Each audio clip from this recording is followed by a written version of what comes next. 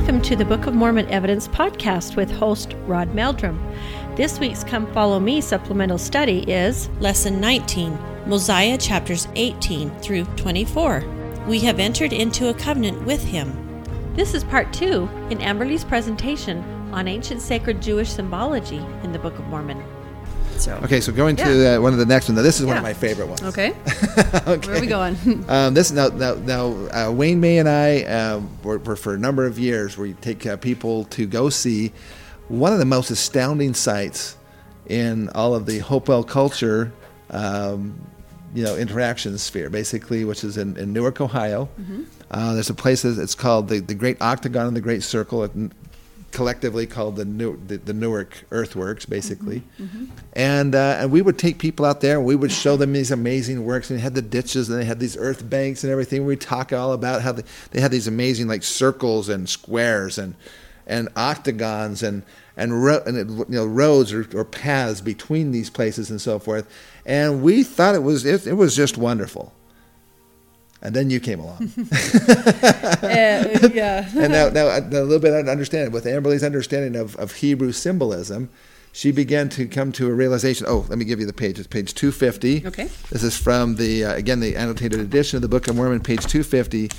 And what I want to bring out here is the fact that because of their having the brass plates and because of their living these laws of Moses and so forth, they understood things that really no other religion. One of the things that separates the Church of Jesus Christ of Latter-day Saints from really any other religion is our understanding of the purpose of life and how this all goes down. Yep. How this all plays out, and that's all called the plan of salvation. Yep. And in the Book of Mormon, he actually talks about this, and this is from Alma, and this is chapter 24. And this is, go to verse 14. So Alma 24:14, it says, And the great God has had mercy on us, and made these things known unto us, that we might not perish. Yea, and he has made these things known unto us beforehand, because he loveth our souls, as well as he loveth our children. Therefore in his mercy he doth visit us by his angels, that the plan of salvation might be made known unto us as well as unto future generations. Mm-hmm. So what does that tell us? It tells us that, number one, they knew the plan of salvation, and they wanted it preserved for their future generations. And how would you go about doing that? I mean, you could write about it. Obviously, they had it written down someplace. Mm-hmm. But they built it into the land that still sits to this day, all these years later. Because these mounds, and what people need to understand on an archaeological level, is they're not just mounded up dirt.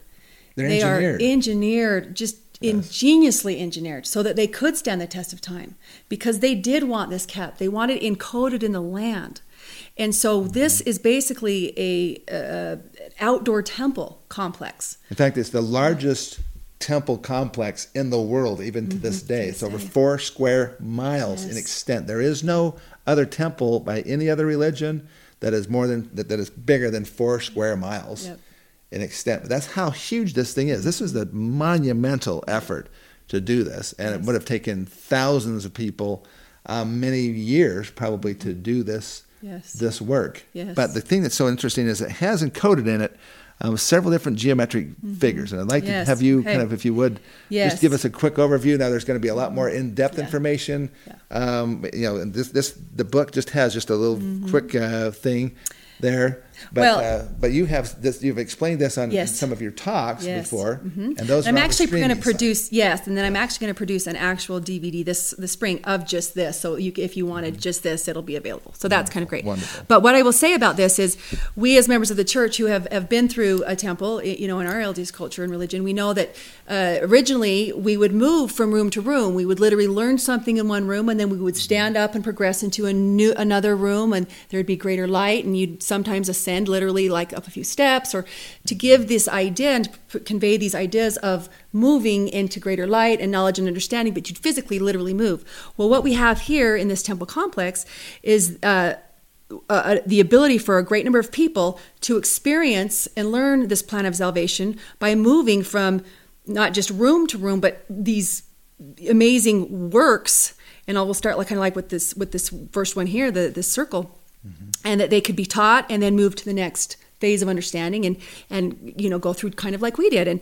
And so what we find here, as I studied it and looked at this and began to research how these were made, for example, the striking. So what does the circle represent symbolically? Well, symbolically, at first it just looks like a circle, but then as I learned that the moat, wasn't a defensive, in a defensive earth mound or whatever, the moat's on the outside to prevent attack. Right. But this one, the moat lined the inside, and it was full of water, but the place where the water actually was inside that moat was painted gold.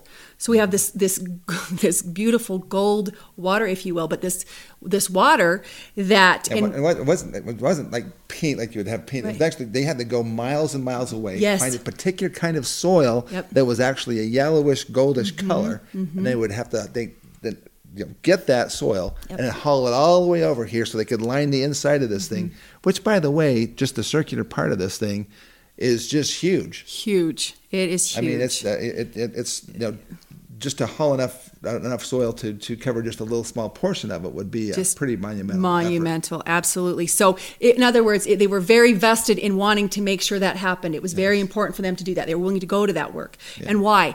Because what I believe they're creating, and as you look at this map, as I studied this map and studied how it was made and the history of it, and as far as the archaeology of it, it occurred to me as I'm looking at that perhaps, wow, it looks a lot like a womb. When you look at it, it looks like a human, a womb inside a woman. I've actually had Native Americans who have verified this and said, that this is that what is to represent. If you take a close look at it, basically it's round, but it has kind of a interesting. When it comes up, there's an entrance area that comes up, and basically that was the entrance area there, and then it comes in, and then on the inside of this thing was a structure. Yeah. Want to tell about the structure? Yeah. So that structure, and I'll let you talk about more about that briefly, and then we'll talk about more of the. Yeah, and just a couple other things, just kind of from the more macro scale of this thing. Essentially, what you have, if you can, and I'm trying to describe this because some of you are listening to this on podcasts, and so you can't see what we're saying. So, essentially, when we look at a book, for example, our eyes immediately go up to the upper left-hand corner because we read from left to right. But Hebrew is written the opposite direction, so they would go to the upper right-hand corner, and they tend to read in a counterclockwise rotation or look at things in a counterclockwise rotation, whereas we look at things typically in a more of a clockwise rotation. This entire earthworks basically is set up in a counterclockwise rotation, beginning with this circular portion. The circular portion then has where the entrance is. It leads out into there's like two containment walls, if you will, as you come out. So you can't really leave that, but it directs you in a particular a tunnel, like a tunnel going into a direction there, and then that leads to another massive earthwork, which is in a square configuration. Yep. What does a square represent? So let's talk about that. So typically in symbology, round, anything round, circular represents heaven and things from on high, divine, and square represent the earth, the four corners of the earth, square. Like Native Americans and their the four cardinal directions. So basically, what that's conveying to me, and things on a symbolic level, of course, are always very, subjective. And whatnot. So there's no right, exactly right and wrong. These are suggestions that I'm going to give that came to my mind, and I've added them here. But this, by the way, I think you're right. So we have this circle here, and you could say that it represents birth and being born here, right? And that once we are born, we come down, we progress down to earth. Here we are. The scriptures often talk about the four corners of the earth, and that's the representation of that. And so geometrically speaking, that's how you would represent earth in four corners. By a square. Absolutely. Or it could be a rectangle. Yeah, true. But most have 4 corners. Yes, 4 corners to represent the 4 cardinal directions. And so we come here, and then we get into this square, as you see here, and then representing earth life, but it's more than just that, because like we said, with the gospel of Christ is laid out very specifically throughout the Book of Mormon, but there's very specific steps. And so we talk about the earth life being you come here, and then at that point you've entered into the gates, if you will, and then now that's where baptism. Okay, so then when you're born after 8 years or whenever you become baptized, and then but are you done? Are you there? Have you made it? No, you then must press forward with a steadfastness and faith, and so at that point you then begin your journey, if you will, so to speak, and we see this now at this point you're walking this path. You see on the map if you're able to watch this, and so there becomes this path, if you will, that is on the side of the path. There's this great pond. Now on this map it's a lot smaller, but at the time I learned this pond was ginormous, so it was quite much bigger than this. Yes. With time it's shrunk. And by the way, the map that we were referring to is a map that was done in Ancient Monuments of Mississippi River Valley. This is back in 1848 by Squire and Davis. Yep. It's one of the earliest maps. Other maps were done of this. Actually, it was actually surveyed about 3 different times. One of those was by David Wyrick back in 1860. And he was the town surveyor of this, and so there are several different maps, and they don't all agree 100%, but all of the major elements are there. Yes. So if you picture a great big huge pond, and the thing that marks a pond that distinguishes a pond from other types of water is a pond is stagnant water, right? It's not being. There's no inlet or outlet with a pond. Right. And so what happens with a pond, if you're going to represent filthy water, if you're going to talk about Nephi's or Lehi's dream and vision and Nephi's, and the interpretation that Nephi was given, you're going to think, filthy water. That in this life, as you're walking the path that he talked about with the rod of iron, that there's this filthy water that's very close to this. Which would also path. probably explain why Christ was not baptized in the beautiful clear waters of the Sea of Galilee, which I've swam in. I think you probably have too. Yep. But instead he chose to be baptized in the muddy River Jordan. I remember as a kid, why would he do that? Living water. Because it has to be flowing, which is representing living water, moving, living water. Yep, because still stagnant water becomes very dirty very quickly, very filthy. So we're in my mind, this is what we're seeing here represented by what on the map looks small, but at the time was this huge pond of stagnant water. And then as you progress, and the idea being to stay out of that pond of that filthy water and to stay on the path, and we think about Nephi, but to stay on that path that's straight and narrow, very narrow, as you can see. And then as you progress, you end up here at what's called the Great Octagon. And that's a fascinating work because it is so mathematically and astronomically aligned. It's unbelievable. In fact, the measurements that they were able to figure out, that they who built it, the architects of this earthwork, used the same measurements that were used to build the pyramids in Egypt. Pyramid of Giza. Yes. So the mathematical understanding, which that is phenomenal. 606 feet. Yes. And then 606 feet, basically, if you double that, basically it creates a square. And if you take that square and you rotate it, then it causes an 8-pointed side. And then if you tie each one of those up, then you create an octagon. Yep. Those of you who have ever had the opportunity to go to the Salt Lake Temple or to the San Diego Temple, the Salt Lake Temple, as you walk up to the front entry doors, there is a little symbol there that's emblazoned on the doors. It's basically a little square piece of glass, second little piece of glass, and it's rotated about 45 degrees, and on that is a little beehive. If you connected all the tips of all 8 of those little square, the tips of the squares, it would create an octagon. Yep. What is that symbol called? The seal of Melchizedek. Are you talking about that? Yes. Yes. Yeah. So Hugh Nibley talks about this. Which is all over on the San Diego Temple as well, over 10,000 times. 10,000 times. If you look straight down on the San Diego Temple, it actually creates a seal of Melchizedek. It's in the fence. It's imprinted in the cement surrounding the temple. It's everywhere because this is a very powerful symbol. This 8-sided, what is called the seal of Melchizedek, because it represents the fact that that shape, this octagonal shape, represents mediation. Okay, so when you have an 8-sided tower, an 8-sided physical object, it denotes this mediation between heaven and earth. Now, if earth is represented by a square and heaven is represented by a circle, then the geometric figure that's the perfect transition between a square and a circle would be Exactly. The octagon. Exactly. Which, what does Christ do for us? As one of his titles and roles, and one of the most important, is mediator. He mediates for us between the Father and us, and symbolically mediates between heaven and earth. He came down, he condescended, and became that mediator for us. Yeah. And so, in my mind, that's kind of what temples are for. Absolutely.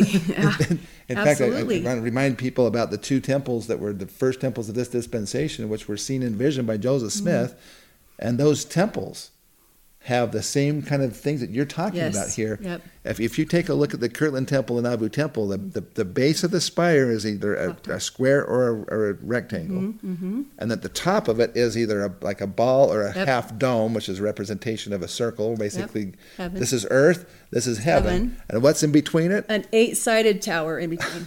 The clock tower in Nauvoo is an 8-sided octagonal-shaped tower that's mediating and heaven. Called the Seal of Melchizedek, basically. But this is an interesting thing, and I think probably a lot of members of the church know this, but the Melchizedek priesthood was not originally called the Melchizedek priesthood. It was called the priesthood after the holy order of who? The Son of God. Yes, right? Yep. And if it was from the Son of God, then actually the Melchizedek priesthood is literally the priesthood of Jesus Christ. And who is the mediator between heaven and earth? Jesus Christ. And Jesus Christ is that seal of Melchizedek, if you will, and he is the mediator. Yep. And this is where some of the beautiful symbolism that you have been able to share with us has been just absolutely fabulous, Amberly. Yeah, if you were able to pick one shape that represented the life and mission and purpose of Jesus Christ, you would find it in the octagon. And not only that, but it's 8-sided. 8 represents rebirth. How old are we when we are baptized? 8 years old. 8 is a very significant number when it comes to rebirth. And so, interestingly enough, there's several celestial rooms in our temples that are 8-sided. The Boise Temple, its celestial room is an octagon. So we get there, and then so he's got there's Seal of Melchizedek right there. Oh, there we are. Beautiful rendition there. So at that point, if we're true and faithful and we stay on our path, we don't fall into the filthy waters. Then we get to that point, this octagonal shape, and we hopefully can enter in, and it's probably guarded by angels, and we need to have the tokens and the right things to know and say, and the knowledge and wisdom to be able to pass into there. The sentinels that guard those places. Yep, and in there. And then it all leads to? Yep. Once in there, then at that point, exaltation is represented after that, because of course here's where we you can think about the temple and what's given there, the promises, but then being faithful to those you can then go through that out the octagon into what's connected. For those of you who are listening, basically there's an octagonal shape and it's connected with like a little narrow tunnel neck, way or if you something. will. Yes. Narrow neck of land. Neck. There we go. Okay, that goes into a circular perfect shape, circle. perfect circle. And that one has no other entrance or exit. It's just and there's only one way in. It's an absolute perfect circle. And you can see it from above. I mean, it is so perfectly executed of a circle, in such a large, like you said, grand scale and space, and it's a perfect circle with no exit. So being there, you've reached exaltation, and you've reached the pinnacle, and there you are.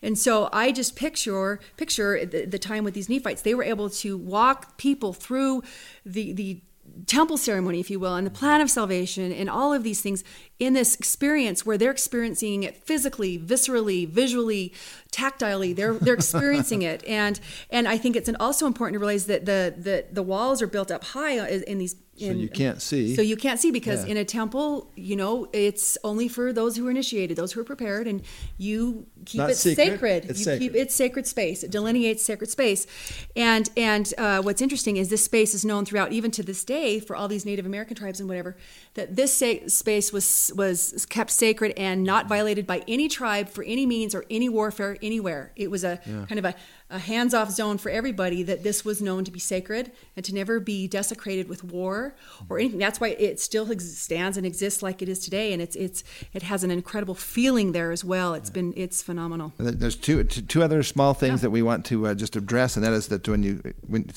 if you start again from the beginning, you have a circle representation of a womb. Yes. It comes out to a funneling, if you will, and then but that funnel doesn't quite connect directly to the square, which is representation of the earth. There's a juxtaposition of two funnels that kind of facing each other, and they don't really quite connect, which is representation of basically, as we understand it, the veil. Yes, to me it said that there's this veil that you. There's a veil that disconnects us from our pre-existence, and then we go into the earth, and there's 1, 2, 3 ways to get out of the earth. If you go counterclockwise, rotation through that. One of them goes up and kind of just has a little dead end place and doesn't really go anywhere. The next one goes up and we don't know exactly what happened. We think that the Raccoon Creek that actually used to or runs through that area may have flooded and destroyed portions of that. We don't know exactly what happened, but we think there might have been some kind of a connection there with this particular little roadway, and it goes up and connects to a whole nother, a second road, if you will, a second path that goes from the earth, or basically the square, over to the octagon. And then there's the third path, which is kind of the more direct route. So according to our plan of salvation, how many ways out do we have out of this life? When we leave this life, basically we go to, when Christ was on the cross, he said to the one thief that was next to him, he said, "Today thou will be with me in paradise," right? So we know that paradise is one of those places. What's one of the other places? It's spirit prison. For those who have not been that faithful in this life, or have not really kept their first estate very well, they go to spirit prison. Those are the two main places. So why would there be a third one?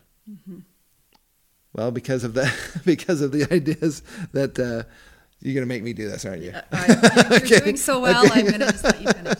Anyway, and the third one is basically the direct route for those who have had their work done for them while they're on this earth.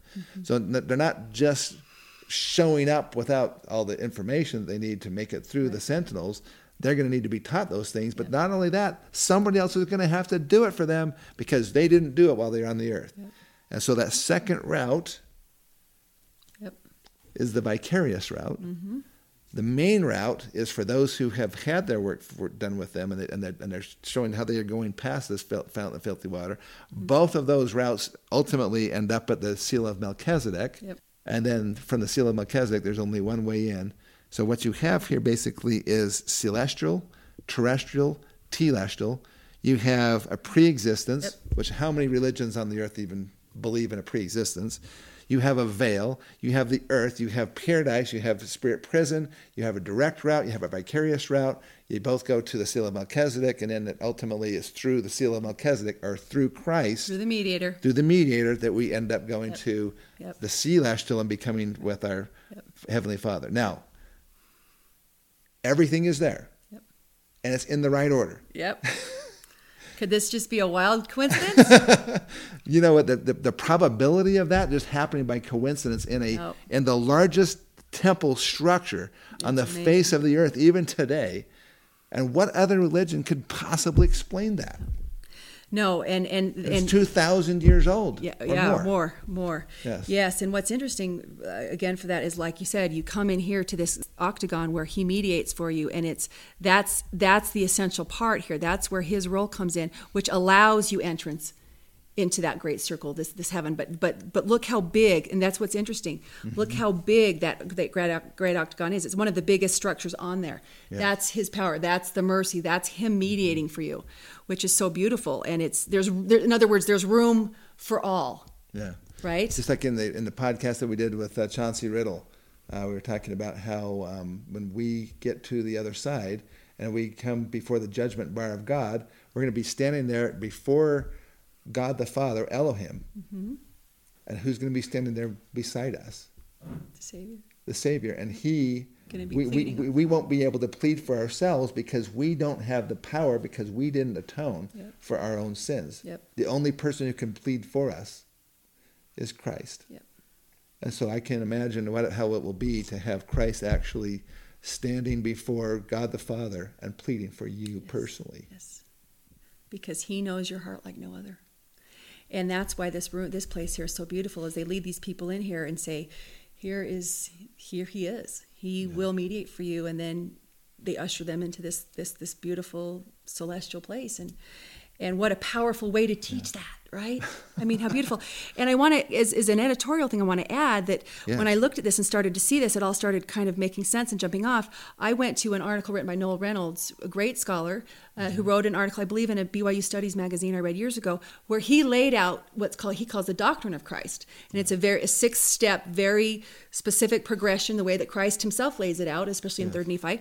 And so I actually took that, overlaid that on this. Oh, really? Yeah, so I really credit Noel Reynolds for how he was able to really specify and lay out the doctrine of Christ as written in the text. But that's what makes it so profound and so real, is to see those exact steps in that order, like you said, exactly as it's found. And I want to add one other thing about this that's really interesting too. This, you have to understand, like Rod was saying, it's spread out of how many acres does it? Well, 4 square miles. Okay, so many acres, right? Many, yeah. So it cannot. Hundreds of acres. Yes, hundreds. It cannot be seen when you approach we've been there. When you approach these mounds and this, you can't, from our perspective as a human, we're on eye level, we can't see the whole thing, which is important, because that's how this works. When we come here and we're here, we can't see it all at once, but we can progress through it at each phase, which I think is important too. But anyway, we cannot see it, but guess who can see it all at once? If you have from the drone, a drone, or which they probably didn't have, but God himself can see it, and they were building it to him to please him. And so they used perfection, but they couldn't probably even enjoy their perfection, so to speak, because again, they're always eye level. Yeah. I mean, their perfect circle. I would love for them to see how perfectly they did it. That's what I'm saying. Yes. They're building it with our, eye level perspective, but from heaven, it's perfect. And it's so wonderful that they knew and could do this and had the dedication and devotion in years that they built this. And by the way, I have to give a shameless plug, because we have the most beautiful high-resolution aerial photography of this. It's in the DVD called Book of Mormon. Let's see, the chronology. Okay. Visualizing Book of Mormon chronology, which is the DVD that has about 40 or 50 of these sites that from high-resolution drone video, but especially this site, the Newark Earthworks, is just astounding. When you look at it. We actually have images from satellites to get directly overhead, because even with the drone, you can't get high enough in elevation because they have restrictions on how high you can fly the drone. You can't get high enough to get the entire thing in an image. And until you go to satellite level, because it's 4 miles that you're trying to shoot, and you'd have to be a long ways up to get that kind of a shot. So there you go, a testament to I hope devotion. You're enjoying this. This is some of the meat that we talk about, in the milk and the meat. Yeah, well, this is it. Pretty heavy duty stuff. Pretty good stuff. All right, so let's go. Our Nephites knew what they were doing, and they did it well, and it's amazing. All right, so now we're gonna drop over here to page 327 of the annotated edition of the Book of Mormon. This is a little bit about this land. Another item that you didn't mention yet, and I think you were holding off that's right. until we were going to get to this. Yep. But there's something else beyond corn, wheat, and barley. Yes. That may give us some indications as to geography. Yes, and climate and things like that. So, would you like to tell us a little bit more about this particular fruit? Rod is talking about grapes. And they are absolutely great. They're great. Great grapes. Grapes are great.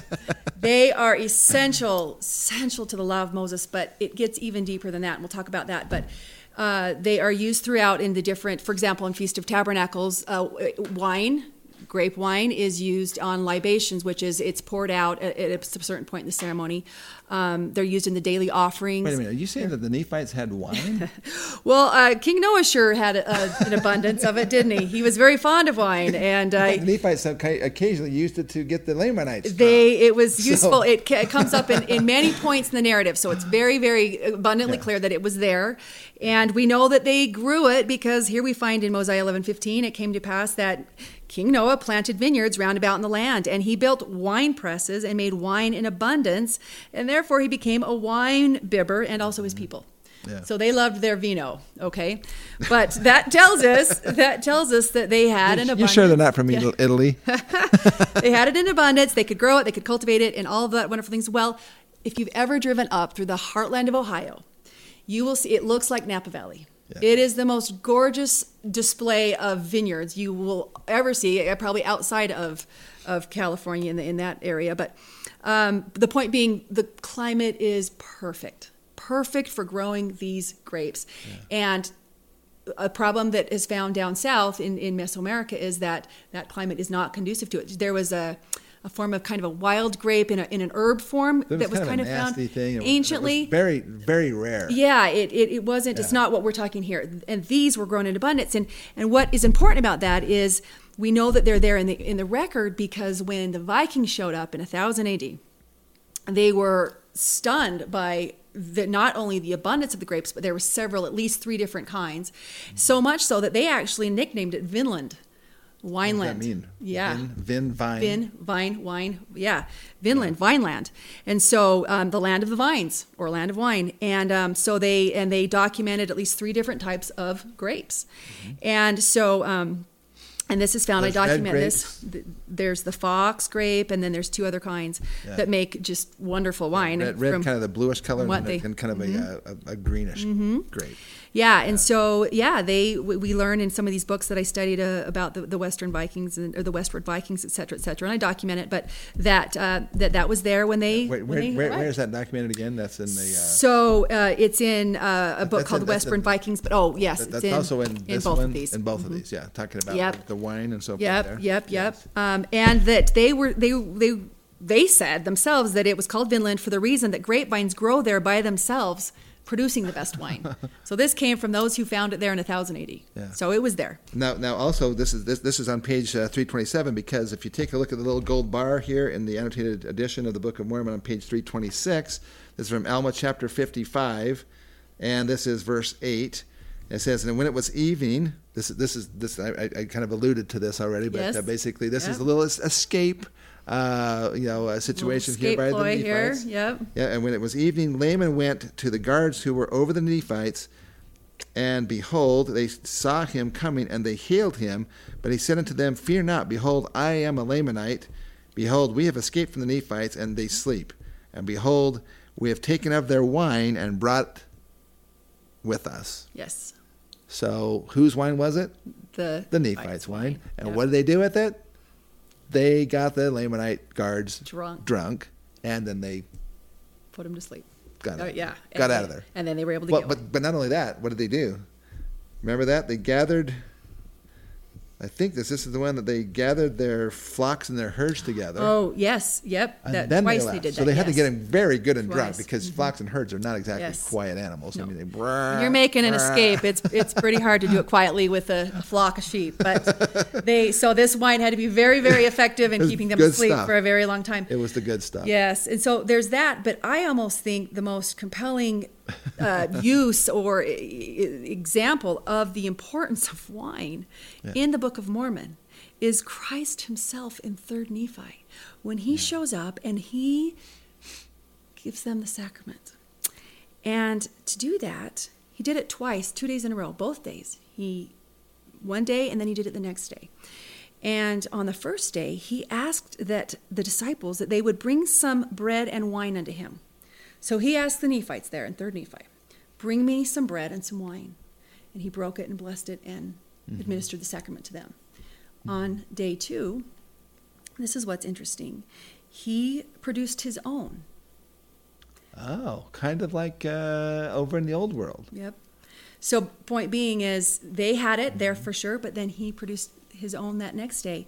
And he said these words. He commanded his disciples that they should take of the wine of the cup and drink of it, and that they should also give unto the multitude that they might drink of it. He's commanding them. This is on day 1 when they went with their wine. So just to make sure. By the way, that's 3rd Nephi chapter 18, verses 1 and 2, and then verse 8. Yes, and so he's administering the sacrament, and in what I can only imagine was the most amazing, incredible. Can you imagine? And that he's commanding them to drink of this wine that they brought him. So as he's representing his blood as a part of his supernal sacrifice, and what that represents, the blood that was so costly that he shed from every pore, and he likens that and uses wine to represent that to these people. Is wine and grapes important? Are they there? Would they be there in abundance? How important is that for them to have? And also, even, I mean, I know that we've even talked about, or you've talked about before, just even the preparation, how they prepare the wine, how they take the grapes, how they put them into a vat. Yes. They have a washing of the feet, which is very interesting and symbolic in and of itself. Yes. And then they get into the wine vat, or the grape vat, basically, and they stomp those grapes. They stomp them and stomp them and stomp them. And I know this is some of the symbolism that is just so beautiful that you've told about. Would you like to tell us a little bit more Well, and about remember, that? because he's talking about his sacrifice and what happened there, and he talked about how he trod the winepress alone. He trod the winepress. And so when you look at a wine press and you realize what's happening, and like what you described, and It's crushing the grapes. crushing and stomping and crushing, and they're crushed down, and then they're pressed again, and it's just it's an amazing experience what they do to get this wine and to get this juice, of course, But they also that comes get to wine. stained. Yes, and then they get, of course. Depending on the kind of grape it is. Right. But generally speaking, when they make like red wines and so forth, their feet will literally get stained. Yes. A bright red color. It looks like they're Yes. bleeding. Yes, like profusely, Yeah. absolutely. And so that in itself is so visually profound to even imagine. But yeah, this pressing of the wine is this wine press is so interesting. And when we talk about the grapes of wrath, his wrath, and with some of those hymns. And it points to this, and how could we present some kind of substitute in that situation? How if we're not in North America where we have these grapes, how do then we think of? But you said that the suggesting a Mayans substitute. did have some kind of a substitute. Well, they had an remember? alcoholic drink that Yeah. wasn't wine. Theirs was the early precursor for tequila, which was an agave drink, which is now what modern day tequila is made from. But came from these agave plants, which Called was like polk or something. Yes, it was called pulque, Pulque, and they got it from these huge agave plants that look like overgrown aloe vera, basically. And so they could make Steroids. they're huge, and then they could make this kind of frothy alcoholic beverage that they would drink and party with, etc. They could make it into a foam. Yes, they kind of foamed kind it. of snort it, right? Yep. And so, you see some of those graphics that you see down there in Mesoamerica, portraying this. Actually doing this. Doing this, yeah. But interestingly enough, you never see this wine, what we're talking about going on. This polk stuff is happening a lot, but this is what's important. So. Yeah. Well, I think that gives us some Yeah. good background. I mean, there's a lot more to this. Yep. That I know that Amber. We're just touching on surfaces. If you want to go deep, it's deeper. It's there. Deeper. It's there. Yep. Okay. The last thing we're going to talk about here is with Amberly is from if you have the annotated edition of the Book of Mormon, it's page 385, and on page 385. It's talking about this, but this is actually going into page 384, which is 3 Nephi chapter 3, chapter 4, and this is verse 7. So this is 3 Nephi chapter 4, verse 7. It says, "And it came to pass that they did come up to battle, and it was in the 6th month. And behold, great and terrible was the day that they did come up to battle. And they were girded about after the manner of robbers." Who are these people? The Gadiantans. "And they had a lambskin about their loins, and they were dyed in blood. And their heads were shorn, and they had headplates upon them, and great and terrible was the appearance of the armies of Gadianhai because of their armor and because of their being dyed in blood." Let's talk about this. Wow, this is meaty, because this right there gives us a lot of information that's very relevant, not just to then but to now. So just to set up the time frame, they didn't mention at the beginning. They said they talked about asses and horses and goats and ox and cows and so forth, but they didn't mention specifically sheep in the very early part of it. But yet throughout the Book of Mormon, they talk about having flocks and herds of what? Yeah. And yes. You got to tell us about the sheep. So, very, very, very instructive this verse is. It tells us a lot about who the Gadiantans were, what they were doing, and in the time frame they were doing it, which is very interesting, that this event happened just 8 years before the Christ Savior comes. came. Yeah. So 8 years. I believe this is also because the Book of Mormon is such a warning and a relevant commentary and warning about our day, that we need to pay attention to when things happen. Exactly. In the scheme of this. So right before the Savior comes, we're having this event here with this great and terrible day with the Gadiantans. What is interesting about this is, first of all, the sheer number of lambs that were available to them. And that's very important, because when you read... There were a lot of people. There were a lot of Gadiantans. Yes. Well, if we read in a couple verses later, when the Nephites start to... once they repent and the Lord puts his protection around... We're talking about Lachoneus' people. Right. There was a siege shield. going on. So Lachoneus had gathered... The Lord had told him to gather his people together and to... center of the land. Prevent against this in the center of the land, because there's siege of the Gadiantans. And so we know numbers of Gadiantans, because as the Lachoneus' people repented and received the protection of the Lord, then they were sustained and protected to the point that the Nephites then were able to go out and slay the Gadiantans and the word is thousands, yea, tens of thousands. So we know a lot of people. We're talking about a lot of people who are wearing a lot of lambskins. So the first thing we pull from that is just very obvious, that lambskins were very abundant and lambs were everywhere, and to be able to provide this kind of loin. Why would they have so many lambs? Right, because the lambs were so essential to the law of Moses, but they needed them. They grew them. They were so central to all of this. But here's what's interesting about this. Yes. Go ahead if you were going to say. I was just going to say. I mean, they couldn't repent. Oh, exactly. I see. Without them. Right. Yep. So they were not. It wasn't just like they were growing them because they were going to have some Raising lamb them. chops. Right. No, these were not for lamb chops. No. Growing them right. So that they could rid themselves of their own sins. Yes. And it wasn't just once a year. We talked about it on Passover, but actually these offerings were daily. And in fact, in Israel, we know that a lamb was sacrificed morning and night, every day. Mm-hmm. Not for everybody, but that was part of it. So yes, an abundance of lambs were needed for that exact point. Yeah. They became the symbol of repentance and forgiveness and sacrifice. So what do you think the reason was that the Gadiantans decided that their costume of choice is?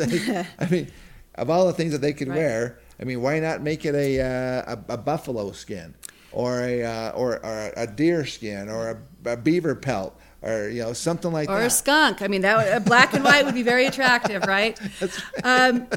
And be very indicative of who they were, right? Mink. Yes, or mink. Be more comfortable, probably. Right. Mink. Well, that's what you need to understand. And Matthew Brown and Daniel Peterson wrote very good articles in literature about this. It was very instructive in my research to understand this, because you have to understand why they did pick that and where that came from. Well, you trace that back all the way back to Adam, when the Lord made skins of Adam, made skins for Adam and Eve of covering, and it was believed that they were lambskins. Yeah, and by the way, they weren't cloth; they were skins. In other words, someone had to kill something. Yes.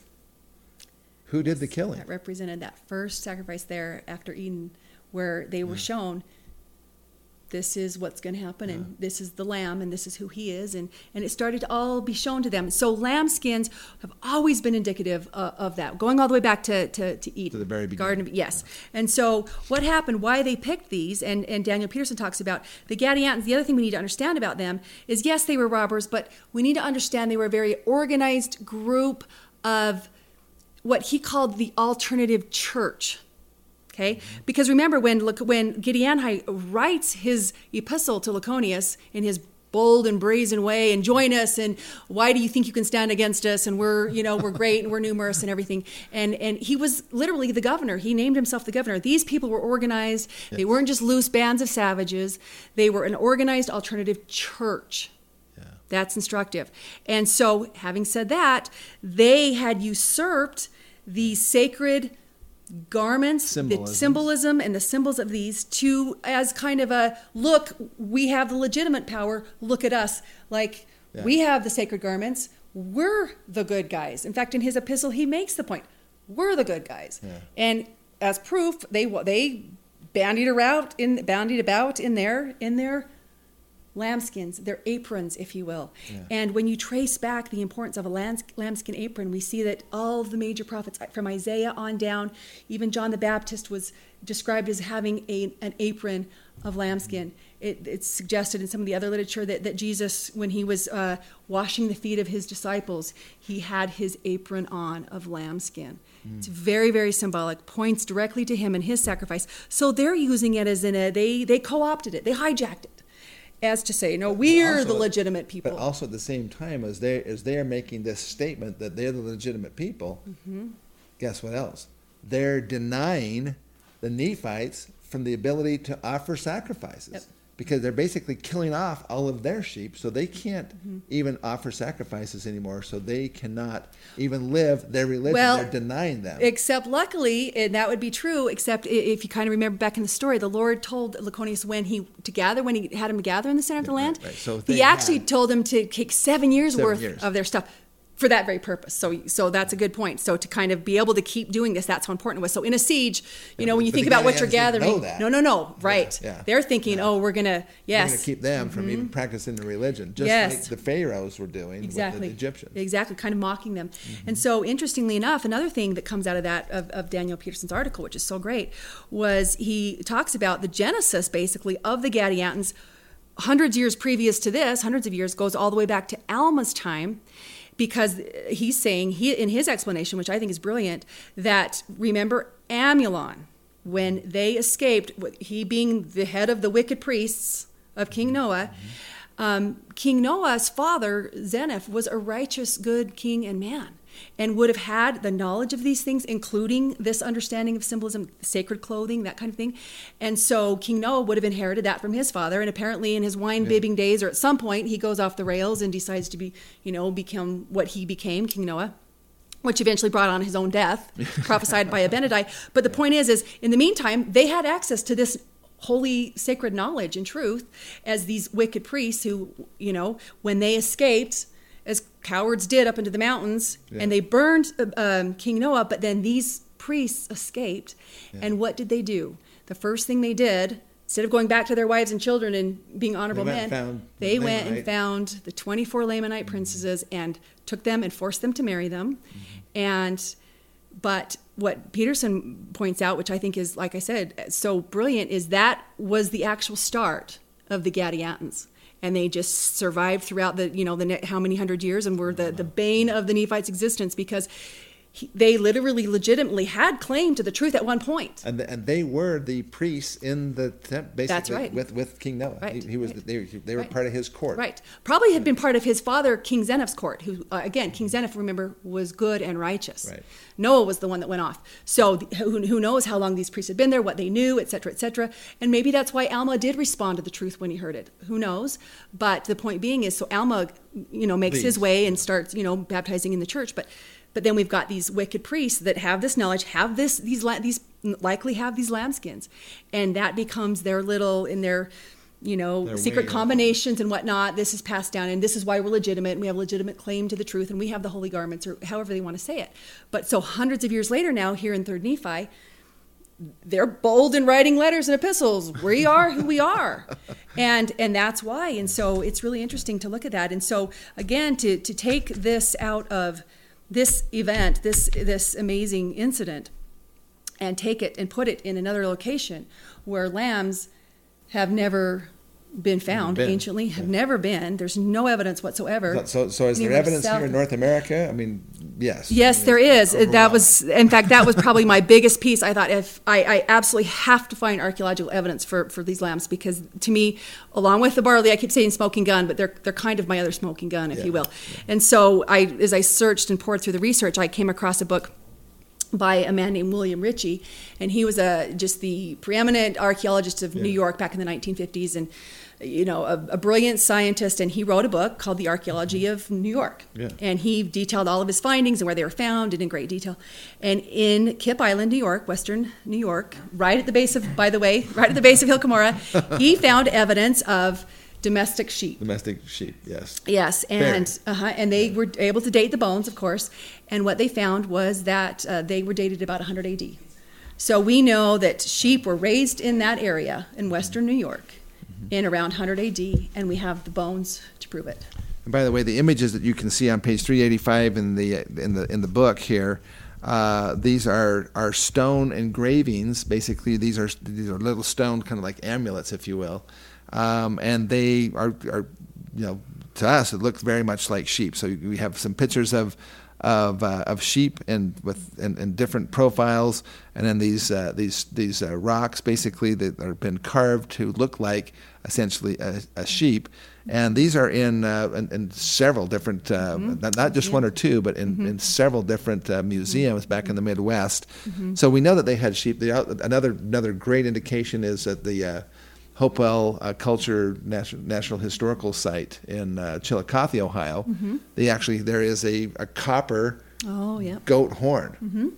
And so obviously they must have known what a goat was. They must have known what a goat horn was, because they made one made out of copper that looks just like a goat horn. Yes. So these ancient people, they definitely knew what sheep were and goats and so forth. And so that gives us some credibility as far as the Book of Mormon is concerned, that the animals and plants of the Book of Mormon are not, they have not been misnamed. No. They are exactly what the Lord, I think the Lord knows what a horse is, and I think the Lord knows what a sheep is, and I don't think that that he's got those mixed up. Yes.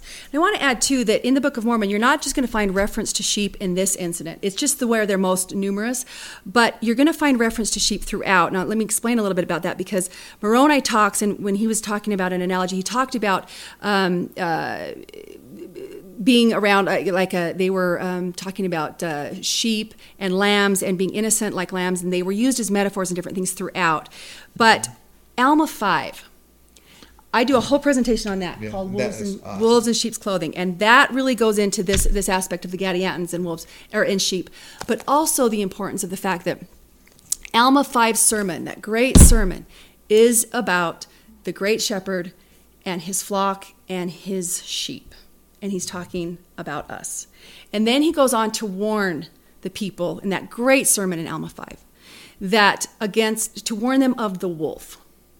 And that the wolf seeks always to devour the sheep.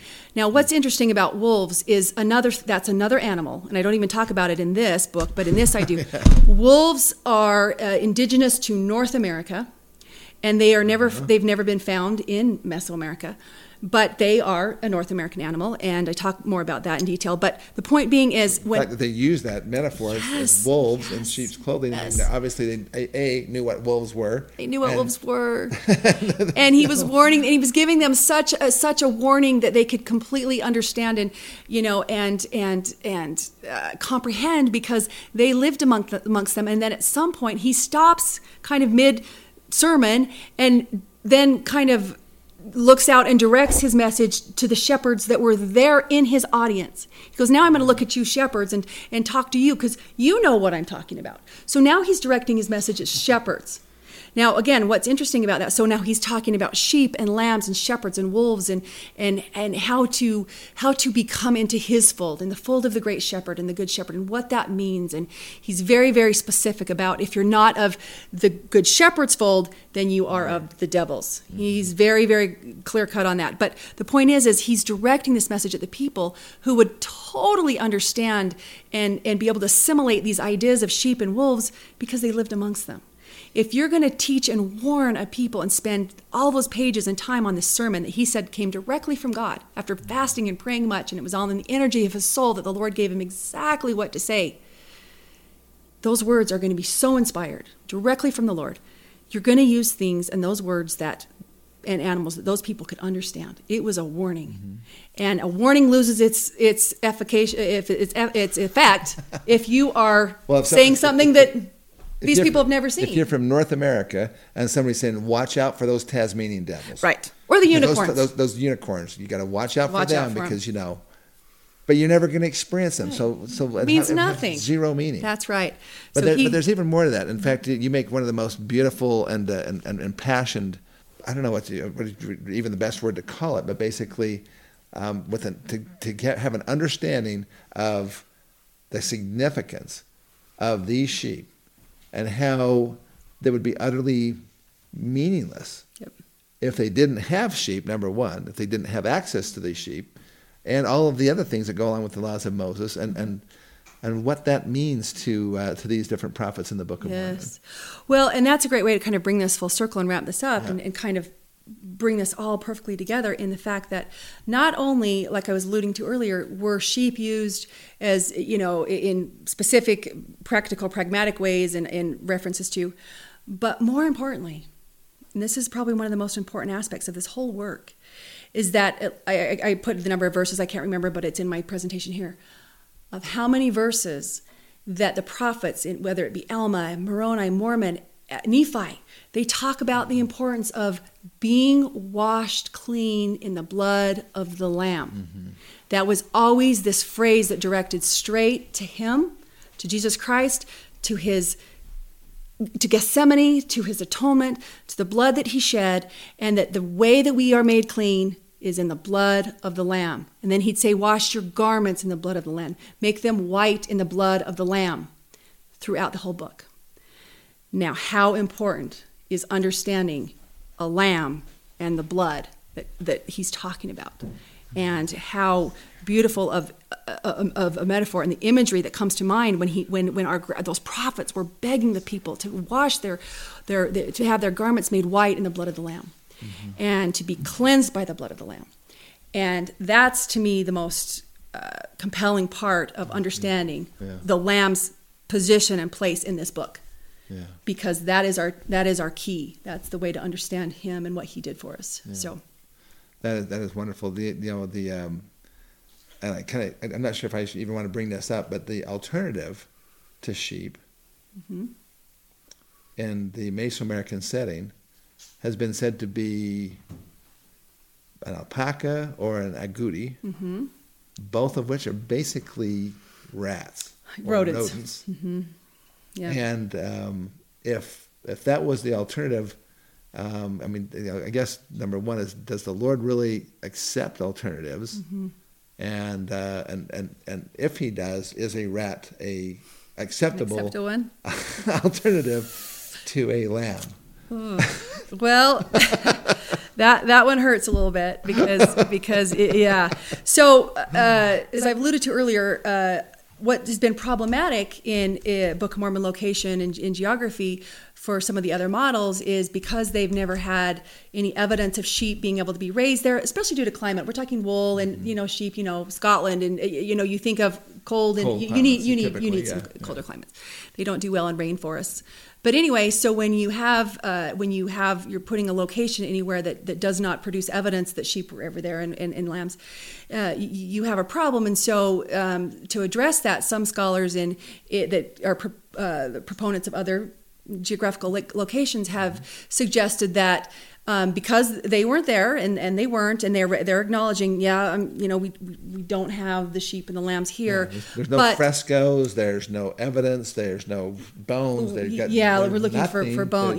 There's just nothing, and so therefore they've had to produce what one scholar has called candidate apples, animals that were on the scene that were available, so that they could say, well, when the Lord said lambs, actually, this is what he meant, because they had to go with what's available there in Mesoamerican. The closest thing they could find were two versions of a guinea pig, both being rodents. One was called an agouti and one was an alpaca, and they were basically a 10-pound guinea pig and then about a 20-pound guinea pig. But a couple things that come to mind there. First of all, rodents are expressly forbidden in the law of Moses to start with. So these people would not... They're unclean. Would not only not touch them, they wouldn't eat them, they wouldn't have nothing to do with a rodent. And if they did, they would have to go through a lengthy cleansing whole thing. Right. And, okay, so just off the top there that excludes it. But then you go deeper and you start looking at the symbolic levels. Well, are those agoutis and alpaca, or alpacas, not alpacas, pacas, P-A-C-A, are they white? Are they spotless? Are they one male, a 1-year-old male, animals that are white and spotless? No. But that's just as important to the symbology as almost anything. This idea of this young male white spotless lamb, and then they want to present a brown mottled looking spotted guinea pig that's a rodent and say, well, we didn't have these, so surely they just substituted with these. Yes. And that's just a really hard pill for me to swallow, because It doesn't make sense on the law of Moses level, on a symbolic level. Well, and it didn't go so well for Cain. No, when the Lord, no, that did not go well. When he specifies what is to be sacrificed and why, he has a reason for it. Yes. And I don't think he suffers substitutes very well. Yes. We can see that throughout the record in the New Testament and Old Testament. But the point being is, it's hard for me to believe that the Lord would take these people there and say, oh, you're not going to find lambs, but that's okay because, you've got these rodents, but, they actually violate the very law I wrote. So we're kind of in a conundrum here, people. That's just not how I see it going down. I'm being a little dramatic there, but having said that, I see up here in North America that... Well, the thing is that they would have to actually have a lot of substitutes because they'd have to substitute for wheat. They would have to substitute for barley. They would have to substitute for grapes. They would have to use the foamy agave plant stuff Folk. instead of actually having grapes. They would have to substitute for sheep. They had no cows or oxen, which are also used as substitutes, or goats. Right. Which, by the way, were also used as these things. Yep. So basically, they have to substitute every single thing except for palm leaves in order to live the law of Moses. And the 7-day calendar, too. Why would God lead a covenant people to a promised land that was completely devoid of every single thing except for one that they needed to have, or they were commanded to live? Commanded. And then send them to that place. Yes. And not only were they commanded to, I got to go to Jacob because it wasn't just this one way, here's the commands, I'm a harsh God, and this is it. It was a gift to them. And Jacob articulates this better than anybody in the most beautiful way. And I just encourage anybody to read that Jacob, in fact, can we go to that? Because I feel like that's a great place to end and a great place to wrap this up because it is so beautiful.